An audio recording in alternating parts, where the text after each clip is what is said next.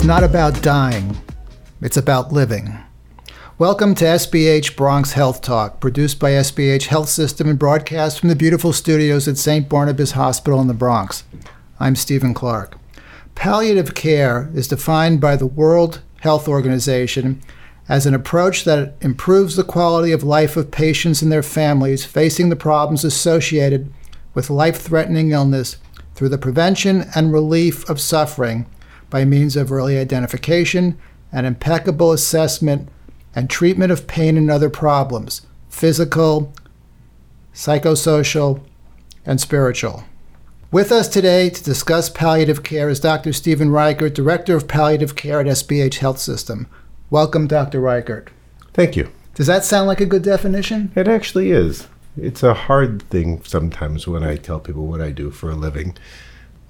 And I tell people I'm a comfort care doctor, and my job is to try and improve your life. My friends and family sometimes jokingly call me Dr. Death, but I do like to talk about living, and we all face challenges. When I walk into your room, you've had a bad day.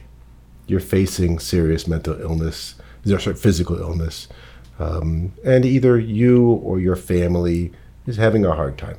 And I'm there to help try and make things better. Now, hospice care is palliative care, but palliative care is not necessarily hospice care, right? Absolutely. Hospice care is a very specific discipline, doctors and nurses and social workers that are trained in managing patients who are truly at the end of life.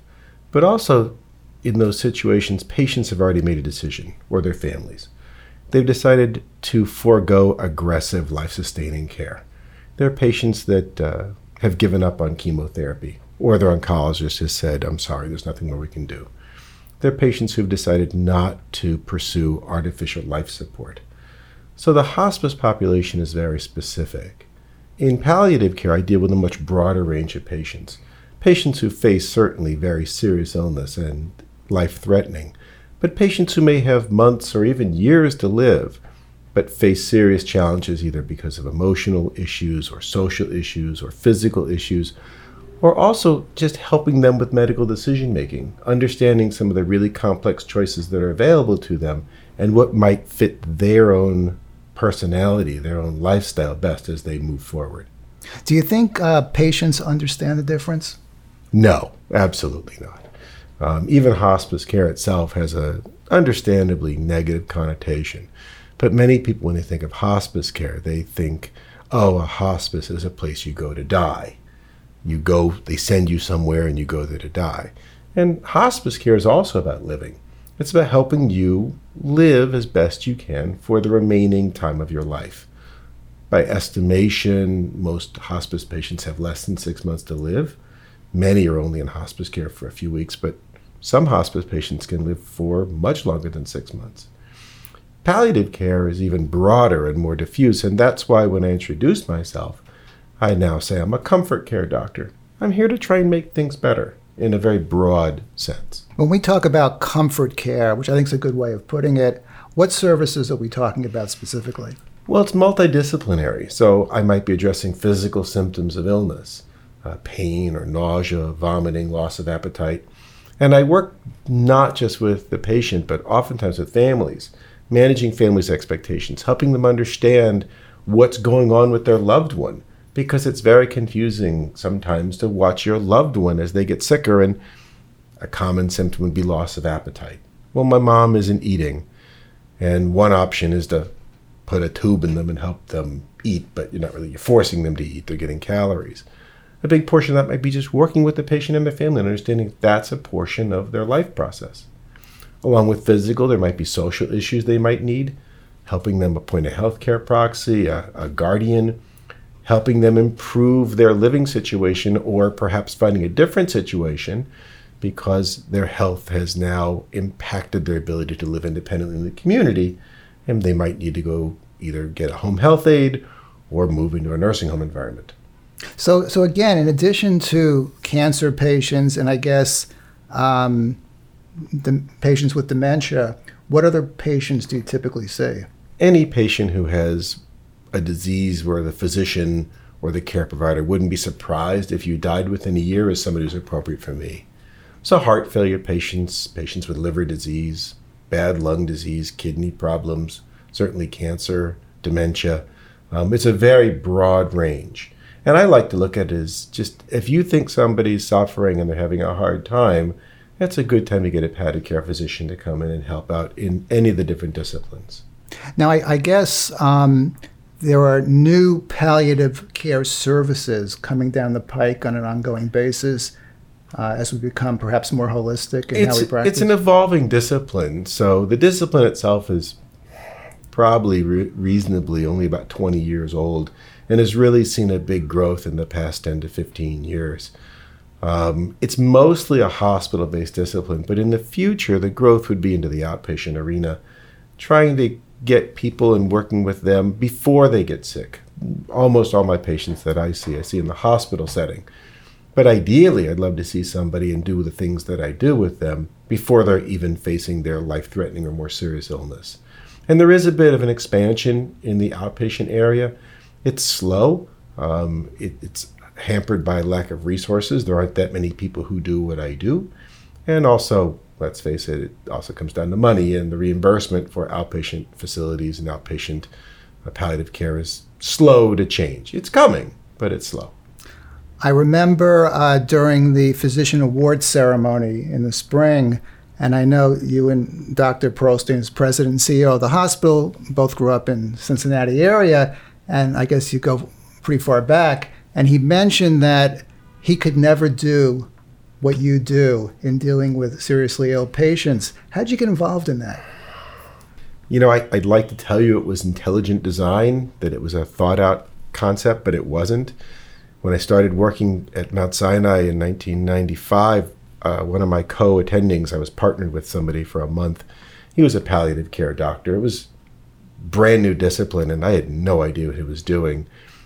I knew what palliative care was because I had experience at Mount Sinai, and I moved around in my career. When I was working at Queens about 10 years ago, I saw an institution that badly needed palliative care. I knew enough about what it was, and I kind of went on a bit of a pilgrimage or a bit of a mission to get palliative care at this hospital.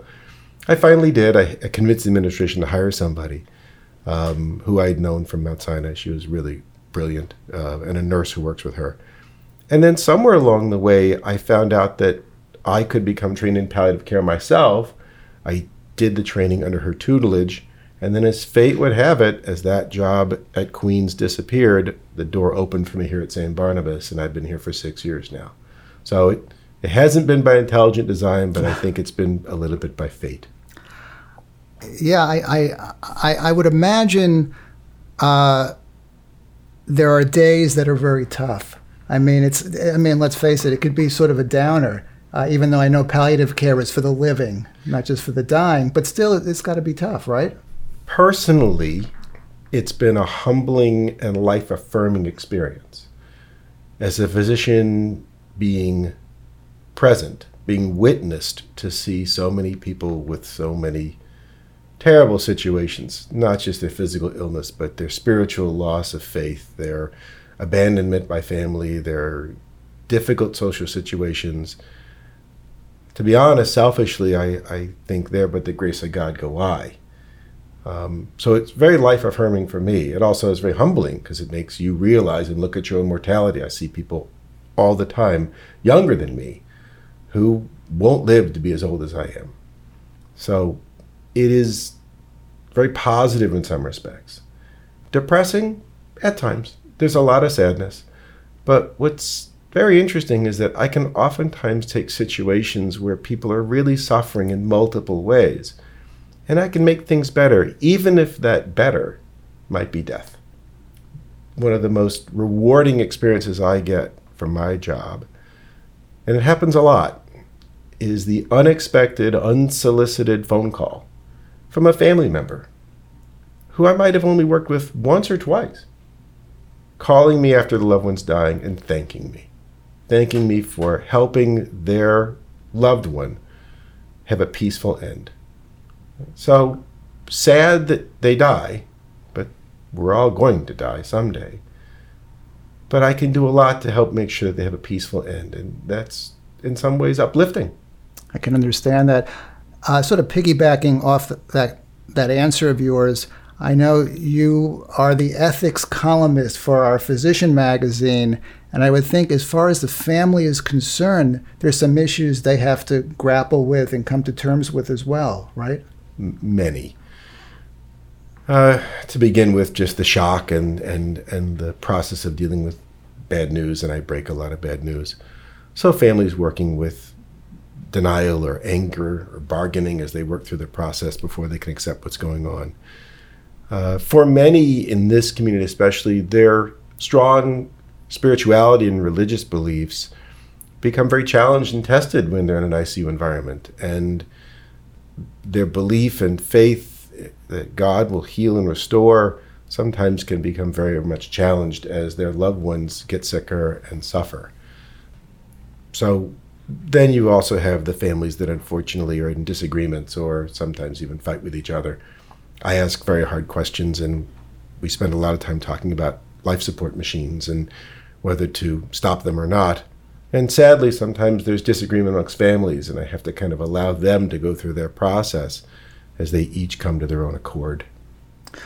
What have you learned from your patients and your patients' families? I've learned to be humble. I've learned to remove myself from the decision making. I don't push my families or my patients in a direction, nor do I lead them. I try and stay beside them.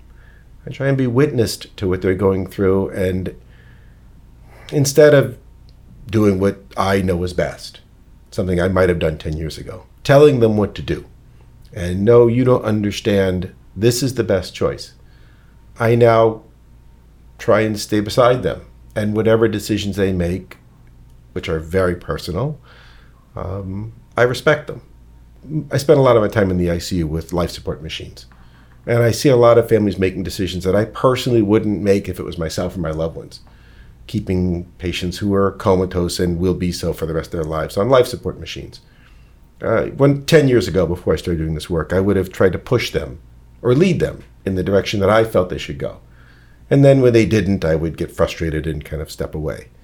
Now I stay with them. I'm present beside them and respect the decisions they make and help them come through the process that meets them best. And that's humbling. We're not used to that as physicians. We're used to giving orders and having a plan. And when they don't do what we want to do, it gets frustrating as doctors. Not anymore for me, because it's not my loved one and it's not my decision to make. I would think that the advent of euthanasia now being legal in certain states, including New Jersey now, which I think just passed it this month, does that impact on you? Well, it's not euthanasia. There's an important distinction. New Jersey just passed a law consistent with some other states in the United States, which allows for physician-assisted suicide. Okay. California, Oregon, Vermont, I think Alaska, Colorado, and now New Jersey, maybe one of the two other states that have the bill passed, allows for a patient to solicit of their physician a prescription for a lethal dose of medication, which the patient self-administers. It's not legal in New York. I have only once or twice in my career had a patient ask me or a family ask me if there's something I can do to speed this along. Because it isn't legal, I wasn't able to do that. Whether that law comes into effect in New York or not, we'll see, and it certainly would change my practice to a degree. I have my own concerns about that particular law because I sometimes worry that a patient's decision to end their life is based upon the failure of them seeing a palliative care doctor, and that there are things that we can do to improve your life before you die of your natural course. Now, there are some patients that say, look, I just don't choose to live the way I will live moving forward. I'd like to end my life. And I respect that. And I think in the right situation, I probably would prescribe if I were in a state where it was legal. Mm-hmm.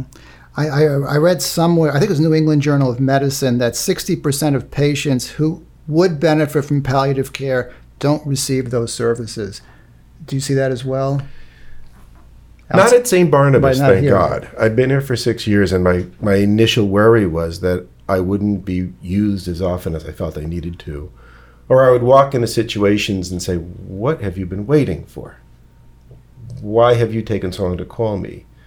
I think I've worked up a strong enough relationship with our community and our doctors that at least at the extreme measures, I don't walk into situations and shake my head and feel like I have not got my message out. There's certainly a lot more patients that I could see, but at least at Barnabas, I feel like those that really need my services are getting them, and it's rare that I run across a situation where they haven't. I know I often see you in the cafeteria with a lot of the residents. Is that a rotation, palliative care? Yeah, at our institution, every resident during their second year spends 2 weeks with me in internal medicine. Other residents have the choice too. I'm actually working with a doctor from emergency medicine now. And I think as my message becomes spread through the hospital and the residents know what I do, more and more of them who don't have a mandatory rotation are seeking out time to work with me. That's not the way it is around the country. Our residency has a mandated rotation, but the vast majority don't. It's an elective for others. How do these young doctors respond to this rotation? Most of them their eyes are pretty wide open. And the response that I get is, wow, I never knew how to talk to a person. I never knew how to communicate with somebody. Many of them are really kind of stunned when they have spent all their career learning to do things one way and then they spend their time with me. And I would say I had the same epiphany because when I did my training in palliative care, I had been a doctor for 20 years. And I thought, well, I know what I'm doing. I'm 20 years experienced. I was remarkably humbled when I learned the more effective way to really communicate and to evaluate a person as a whole, not just by their disease. Okay, well, Dr. Reichert, thank you for a few minutes today on SBH Bronx Health Talk. Thank you for being here. Thank you. For more information on services available at SBH Health System, visit www.sbhny.org. And thank you for joining us. Take care.